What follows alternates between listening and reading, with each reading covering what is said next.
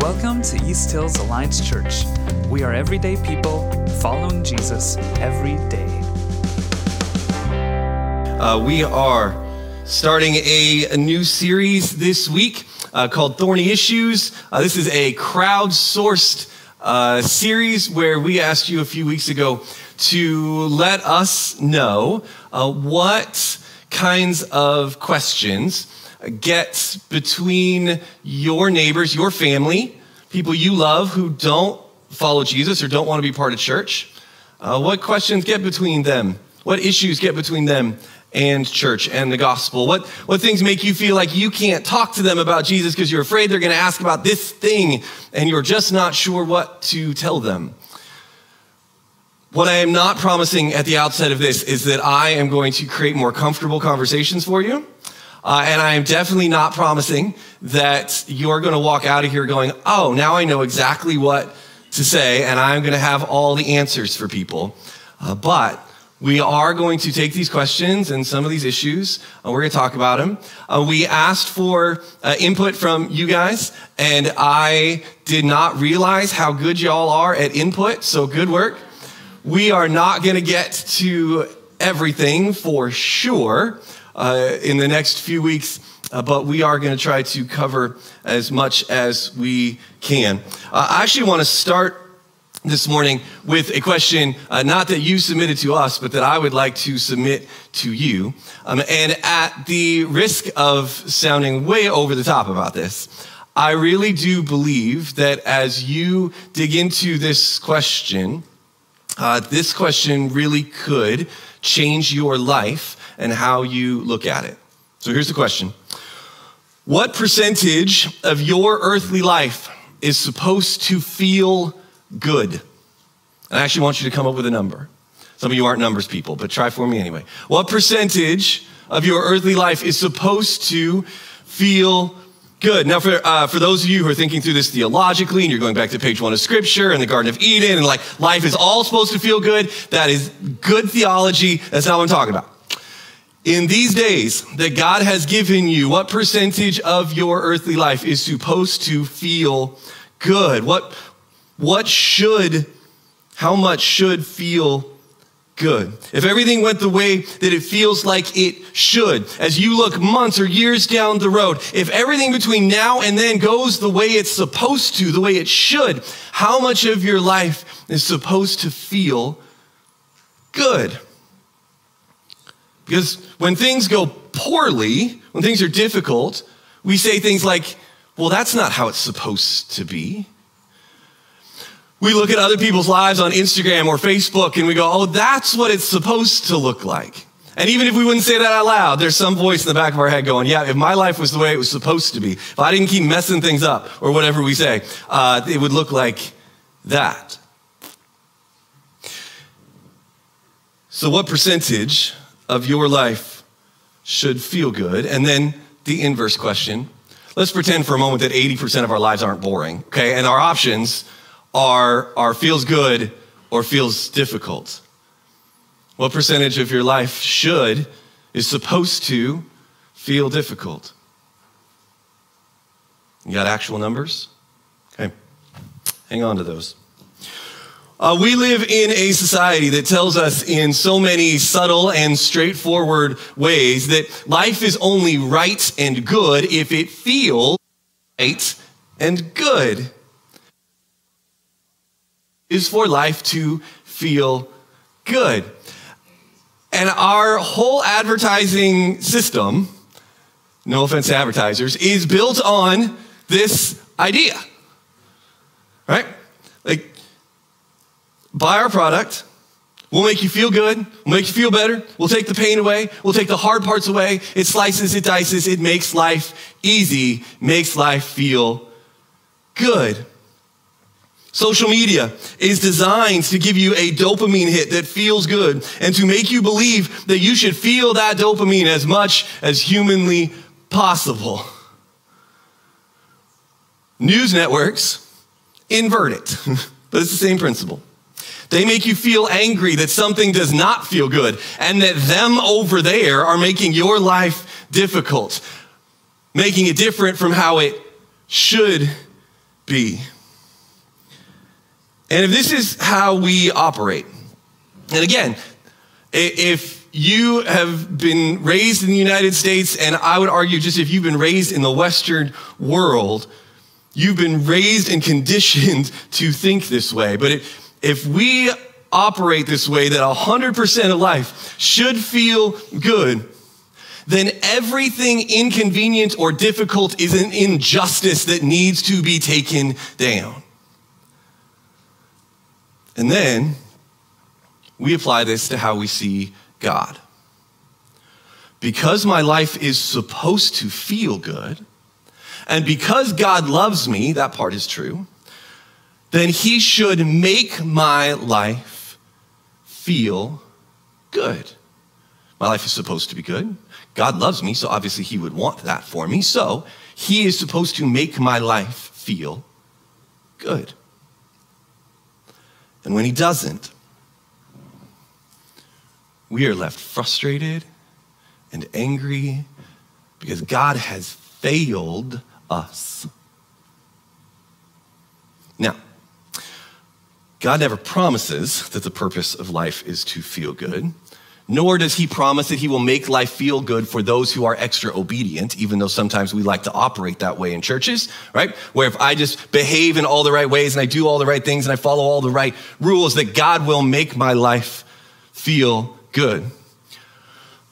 I was raised in a church culture that said, hey, look, if you follow all the right purity rules in high school, when you get to marriage, it's all good. That's what we were told. Like, I'm not quite quoting, but pretty close. And when we apply that to God somehow, when in fact, Jesus said to his followers in John 16:33 that here on earth you will have trouble. You will have many trials and sorrows. Jesus' brother James said this. This is James 1 verse 2. He said, "Dear brothers and sisters, when troubles of any kind come your way, consider it an opportunity for great joy." Please note that it does not say, "Dear brothers and sisters, if you run into trouble." No, it says, when troubles of any kind come your way. And we hear words like this from Jesus and James, there will be trouble when it comes your way. And we go, well, that is just depressing. That's not what I want to be about at all. And so then you have Christians talk about this earthly life as just one big long misery. Well, it's just, Jesus said we're going to have trouble. So I guess it's just all terrible. Which I would also like to point out is not what it says. It says we have an opportunity for joy. It's a different thing. But for sure, none of it feels particularly comforting, right? Like, you will have trouble, there will be trials and sorrows. None of it matches the sense that we have that the world is in some way broken and it shouldn't be this hurtful. And we run into some really significant pain and some really hard questions. Questions that were submitted to us, questions like these are either quotes or summaries of what was turned in. Questions like, if God is good, why do bad things happen? If God is good, why do evil things happen? Why does sickness, why does loss, why does hurt happen? And then it's, I think, harder to wrestle with cousin. Why does God stop some evil, but not others? Why would God heal that person, but not this one? Why would God stop this tragedy, but not that one? If God is good, why do bad things happen, and why? Does God seem to stop some things, but he doesn't stop others? In this series, we want to handle the hard questions and hard topics that poke us and prod us and make us want to retreat to the safety of simplified answers and maybe even ignorance. I'm going to make every effort to not give pat, simplified answers and to help us think deeply about these things while understanding that there are limits of this format and time constraints. These questions and issues are not things that we can just apply an easy statement like, well, the Bible says it, I believe it, that settles it. Because our experiences of these things leave us feeling very unsettled. And so we have to walk into the, danger zone of these questions, the hard emotions, the big doubts, the difficult questions. And we walk into these things and patiently and graciously work through them with each other. Now, there are some things that I'm going to assume to be true because we are a church and we're committed to following Jesus together, but maybe not as many things as you think. We'll get to one of those in a moment. But if that's not you, if you're here or you're watching this somehow and you would say, I'm not following Jesus with my life, actually. My hope is that you will at least find these questions worth pondering. The plan is that you'll find this exploration to be questions worth asking. And my hope, I suppose, is that you'll find them compelling questions to ask and maybe even compelling answers. So to approach these two questions, if God is good, why does evil happen? And why does God stop some evil and not others? I actually want to take us all the way back to the most basic question we could have in this category. And we'll start there. Is there a God? Is there a God? I mean, that is the first question we have to ask. Because if there is not, then the rest of this question doesn't really matter.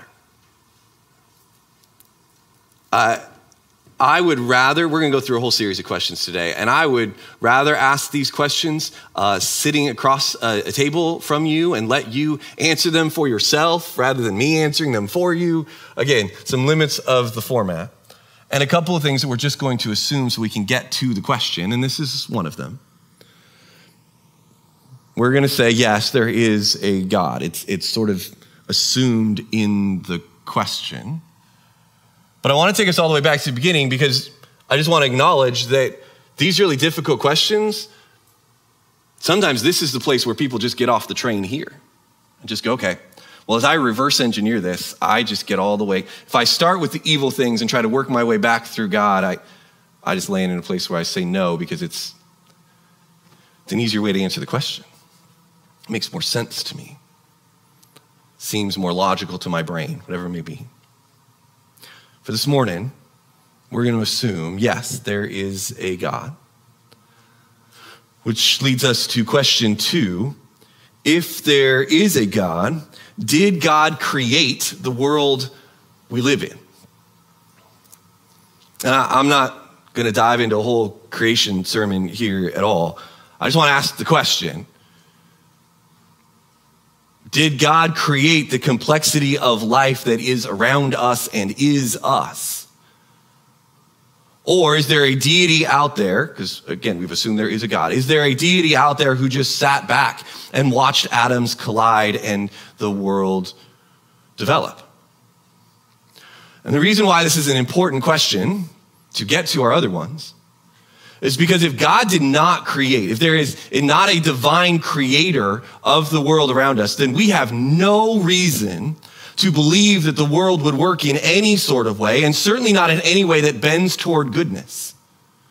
That any topic of goodness at that point, a conversation of goodness in the world would have to be a question of how well are humans overcoming what their atoms are designed to do. So if we're going to say, if God is good, why do bad things happen? If we're going to assume in that way that the world should have a logical, consequential way about it, then we have to say yes. So again, I'm going to assume the answer for us this morning is yes. It's a necessary truth to even get at our question. To expect the world to work in a certain way beyond just the random consequences of atomic movement. So now we have to stop and ask a really significant character question. Is God good? Just sort of at the heart of these questions. It's sort of implied in the questions. If God is good, sort of assumed in the way the question is asked. If God is good. We have inherited a lot of thought in our society from Greco-Roman philosophy. For instance, the idea that we have a soul, whatever that means, that then is separated from us after death. That's the eternal part of us. That's not biblical. That's Plato. Not the doughy stuff, like the philosopher guy. Plato. Anyway, that's Greco-Roman philosophy. We've inherited a lot of our thoughts that we don't even realize from that branch of thinking and pondering the world. This idea that God is good is not one of them. This is a very Christianity-influenced idea, assumption, implication that God would be good. If you've learned anything about Greco-Roman gods, counting on them to be good, I don't care if you remember 7th grade history class, you read Percy Jackson, you cannot count on them to be good. This idea that God is good is a Christian-influenced assumption in our world. Now, many Christians and Muslims and Jews, etc., believe that God is just, that there is a justice element to God. But when we say good, we seem to mean a lot more than just just or even fair. But there seems to be some idea of kindness involved. That God would be working in some way for our good. So in order to answer our question, we're also going to assume what the question implies, that God is good. Now, for the record, this is also what the Christian and Jewish scriptures teach explicitly. God describes himself that way in Exodus 34:6 that we read a couple weeks ago. The Psalms are full of verses of God's goodness. And the prophet Nahum said this, and if you did not have Nahum on your Bible quote bingo card this morning, you are not alone. And if I didn't have it marked, I would have to sing the books of the Bible song to remember where to find it. He's one of the Genesis, Exodus, Leviticus, Numbers, Deuteronomy. Anyway, eventually you get to Nahum. He's near the end of the Old Testament, one of the minor prophets. And in the midst of a whole lot of other important things, he says this in Nahum 1, verse 7. The Lord is good, a strong refuge when trouble comes. He is close to those who trust in him. So we have a God who is creator. We have a God who is good. These are the questions we've answered so far. And when we say good, again, we're not really saying more good than bad. We're saying purely good. Not just 51%, but God is really good. I think we can logically assume then that if God created and God is wholly, fully good, A plus B would equal God created a purely good world. Because what he produces is goodness. But now we have a problem. Because the world that we experience every day does not feel good all the time. So we have, I think, two primary options, and you may think of a third one, but I have the microphone. So there's two primary options here. One is that we change our definition of good. And these horrible, painful things that happen to us, we just have to go, nope, it's good. That hurt a lot, but no, it's good because everything's good. Which we sometimes, I think, try to convince other people that we're doing. Nope, everything happens for a reason. It's all good. That's one option. The other option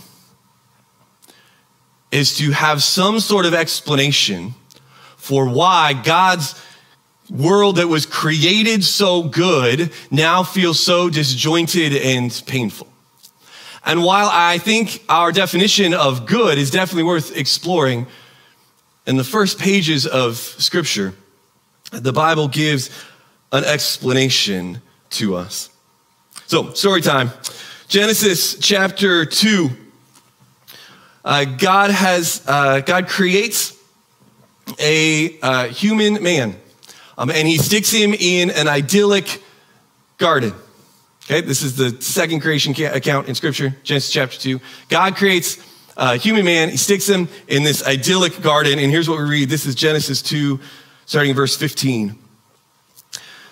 The Lord God placed the man in the Garden of Eden to tend and watch over it, but the Lord God warned him, "You may freely eat the fruit of every tree in the garden except the tree of the knowledge of good and evil. If you eat its fruit, you are sure to die." And then the next few verses talk about God understanding the problem of loneliness. And it's not good for man to be alone. And so he gives... He makes animals and gives the man a vocation. He gives him something to do, animals to subdue and rule over and all of those things. And then it turns out that a job alone is not enough to make us not feel lonely. And so he makes woman. And then there they are, male and female, created in the image of God. And it says that the two of them were naked and they felt no shame. And that's the end of chapter 2. So moving on to chapter 3, verse 1. The serpent was the shrewdest of all the wild animals the Lord God had made. One day he asked the woman, "Did God really say you must not eat the fruit from any of the trees in the garden?" "Of course we may eat fruit from the trees in the garden," the woman replied. "It's only the fruit from the tree in the middle of the garden that we are not allowed to eat. God said you must not eat or even touch it. If you do, you will die." "You won't die," serpent said to the woman. "God knows that your eyes will be opened as soon as you eat it, and you will be like God, knowing both good and evil," essentially saying, no, God's just holding out on you.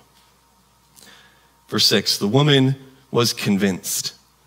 She saw that the tree was beautiful and its fruit looked delicious, and she wanted the wisdom it would give her. So she took some of the fruit and ate it. Then she gave some to her husband who was there with her, and he ate it too. At that moment, their eyes were open, and they suddenly felt shame at their nakedness. So they sewed fig leaves together to cover themselves. Shame has entered the picture because sin has entered the picture, entered into creation. This curse called sin. The English word sin just means missing the mark. Whatever the bullseye is, you've missed. But then sin is also used to describe everything that is not of God and his goodness and purpose. So if the bullseye is God's goodness and purposes for us, we have all missed it in some way. And at this moment of shame and heartbreak, the world is now infected, humans, animals, and all creation, infected with this unquenchable desire for things that are not God's goodness. And I say unquenchable because it does not matter how many times we turn to those fruits, they do not satisfy. So on the one hand, we carry this curse. And on the other, we carry some sense still. We're still holding on to this sense of God's goodness that we were created with too. And so now all of creation carries the weight of that tension, the curse of sin and the goodness of God. Is this going to be about God's goodness or my goodness? Is this going to be about what God told me or what I can reach? I mean, how did sin enter the world? It entered the world by humans reaching to define good and evil for themselves. Sin entered the world through humans reaching to define good and evil for themselves.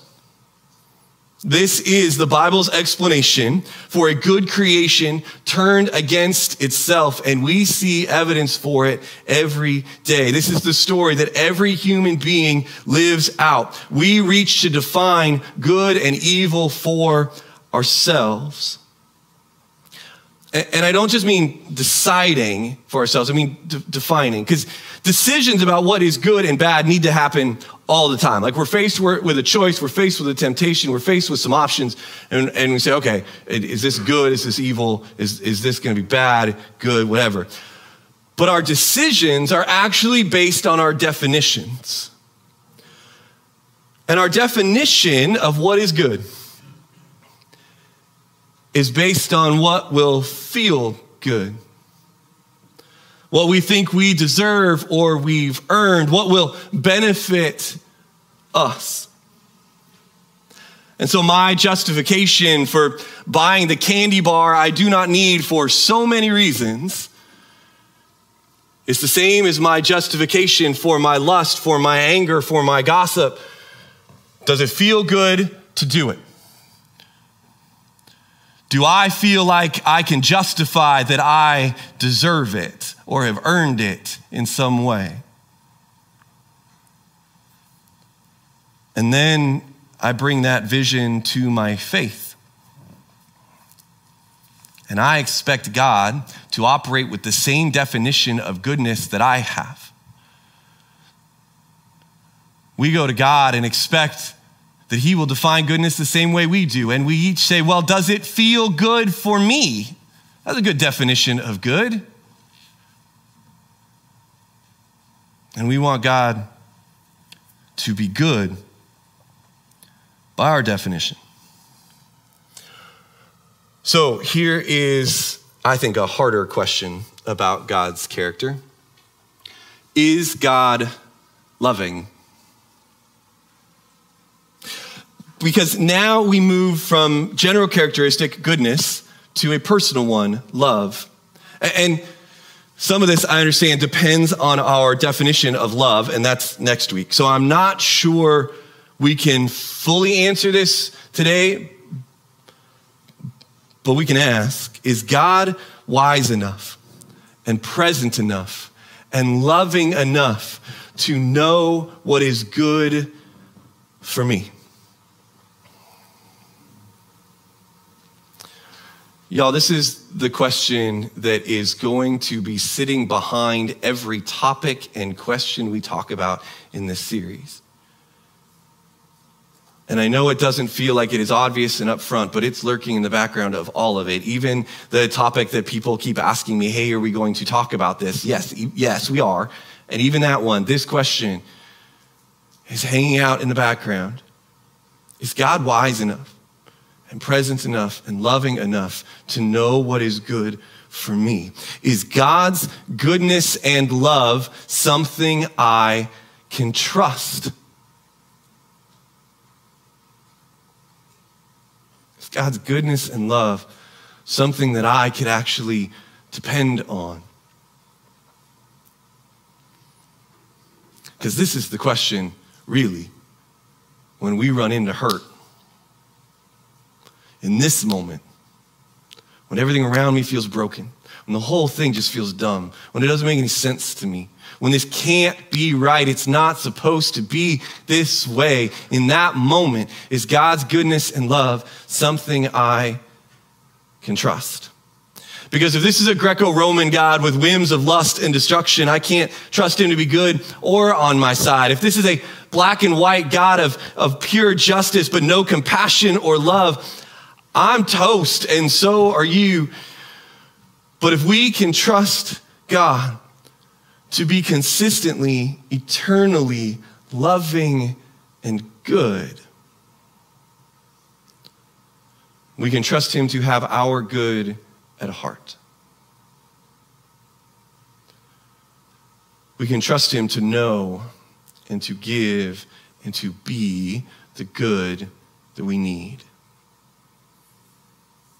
And in the end, we can trust him to define good for us, even if it doesn't feel good to us.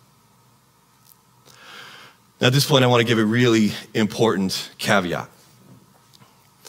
I am not saying that God gives us these painful, horrible things and calls it good. I am saying that God is not unaware that the world is broken. He's not unaware that you are hurting. He knows. I'm saying that God loves you even when the broken things hurt you. I think we do a disservice to our kids. And I know why, because we want them to feel safe and secure, but I think we do a disservice to our kids when we tell them that if they'll just trust Jesus, God will protect them and bad things won't happen to them. Because it's not true.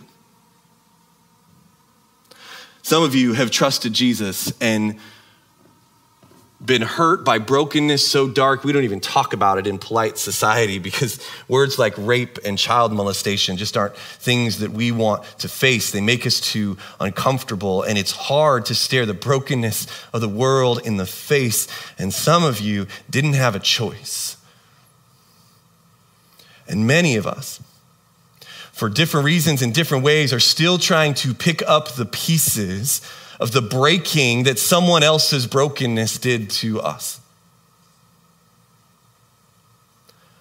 That doesn't even get into what I think is maybe the most powerful analogy for, if not evidence of, the curse of sin in this world, and that's cancer. That by definition is sickness moving into life-giving building blocks and wreaking havoc. And that is the curse of sin.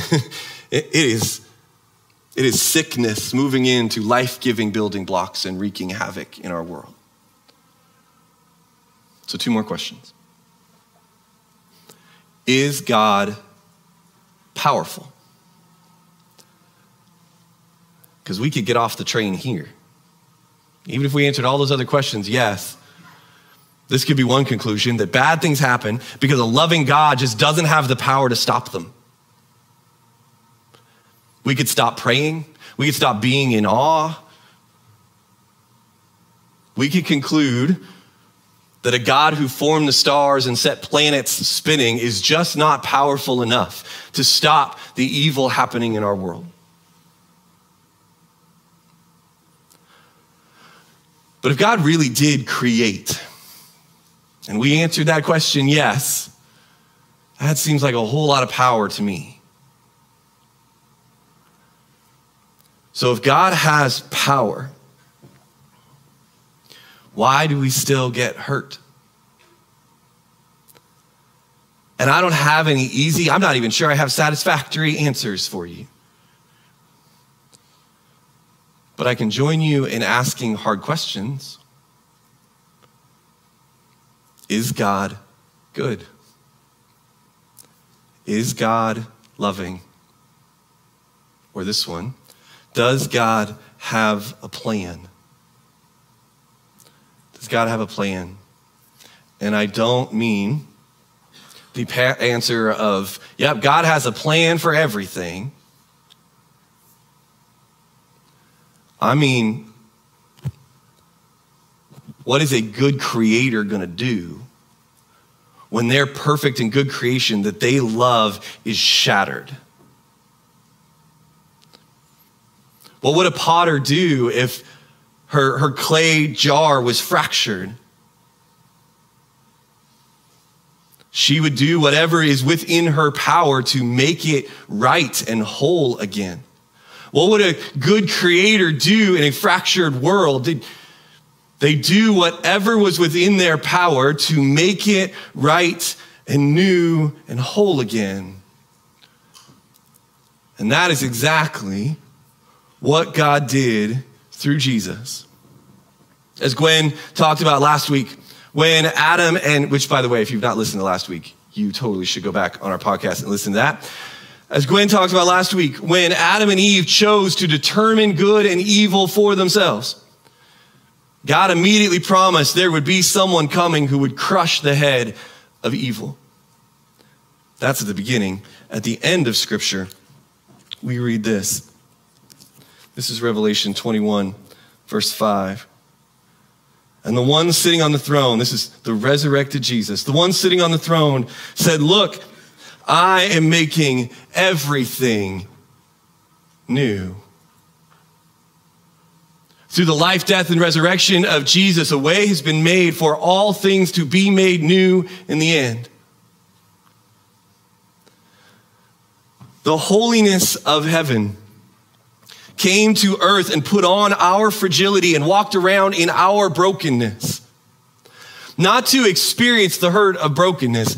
God already knew the pain of this curse and the hurt that it does to someone who loves. He'd experienced that already. No, this was so that we might know that our God identifies with our hurt. Jesus experienced fear and grief and anger and pain. He was murdered with nails tearing through his skin and a crown of thorns digging into his head. And any thorny issue that we deal with, those of us who are following Jesus with our lives, any thorny issue we deal with in our life, we submit to the thorny crown of Christ.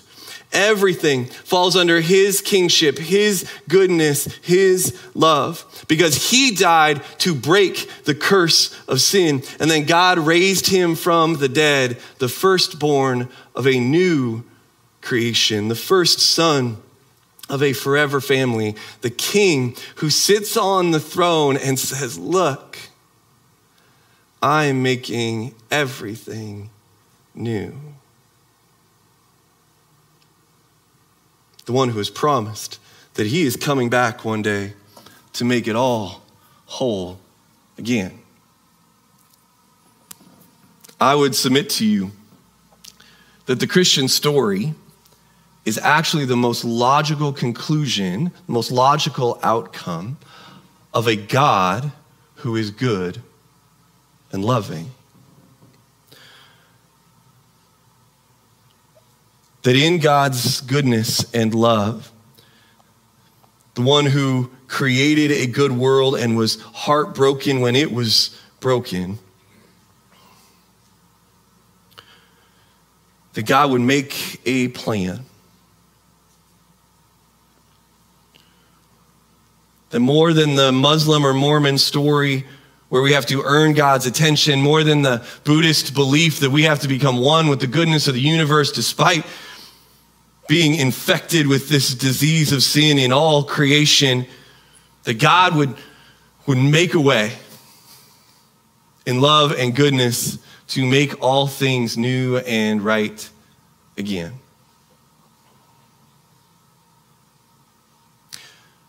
But it is the meantime that's the problem, right? Okay, sure, God's going to make things, all things new, good in the end. But it's in the meantime that our questions come in. Why is God allowing the brokenness to continue if he has a plan to make it all right? The Bible says that God is not delaying, he's being patient. I'm not feeling very patient. Like, Jesus, come now. Why is there still brokenness? Why are we still being hurt? This is my most unsatisfactory answer all day and maybe the whole series. I don't know. I don't know. And anytime I run into an I don't know, I go back to what I do know. Is there a God? Is God the creator? Is God good? Is God loving? Is God powerful? Yeah. I mentioned John 16:33 earlier. Let's actually turn there together, and then I'm almost done, I promise. John 16:33.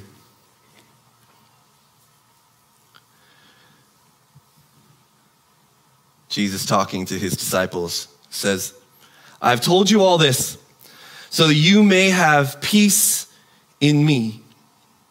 Here on earth you will have many trials and sorrows, but take heart, because I have overcome the world. What if victory in this world doesn't look like the absence of pain, but the presence of Jesus? What if the promise of God is not that we will all escape the pain of brokenness, but that he will walk through it with us? What if the purpose of this life is not to feel good, but to experience peace in the midst of chaos, because beauty is most profound in contrast? What if we actually bond with this good and loving God through enduring life with him? What if endurance really does bring joy? What if the purpose of this life is not to feel good, but to feel the powerful contrast of joy and grief in any given moment? What if the very freedom of choice that lets us choose brokenness and hurting others also lets us choose a more profound love? What if God really is good and really is loving and really is powerful? And what if the brokenness we feel and experience brings that truth into sharp relief? Because the darkness of this world feels so overwhelming.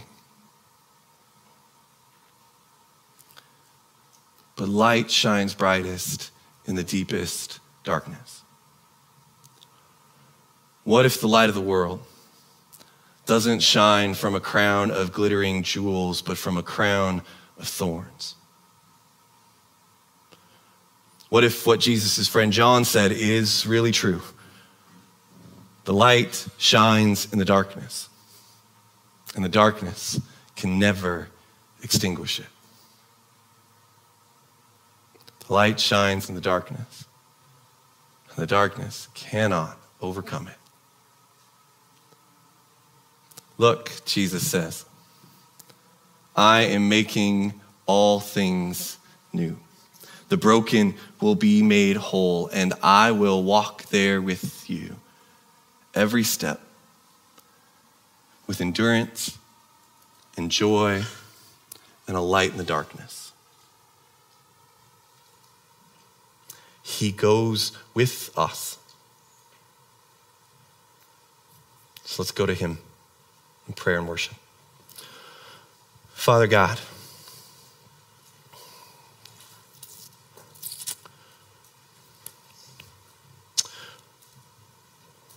we believe that you are good in a world that feels very not good some days. We believe and we remember this morning that you have made a way to be in your presence, to experience your goodness. Father, our hurt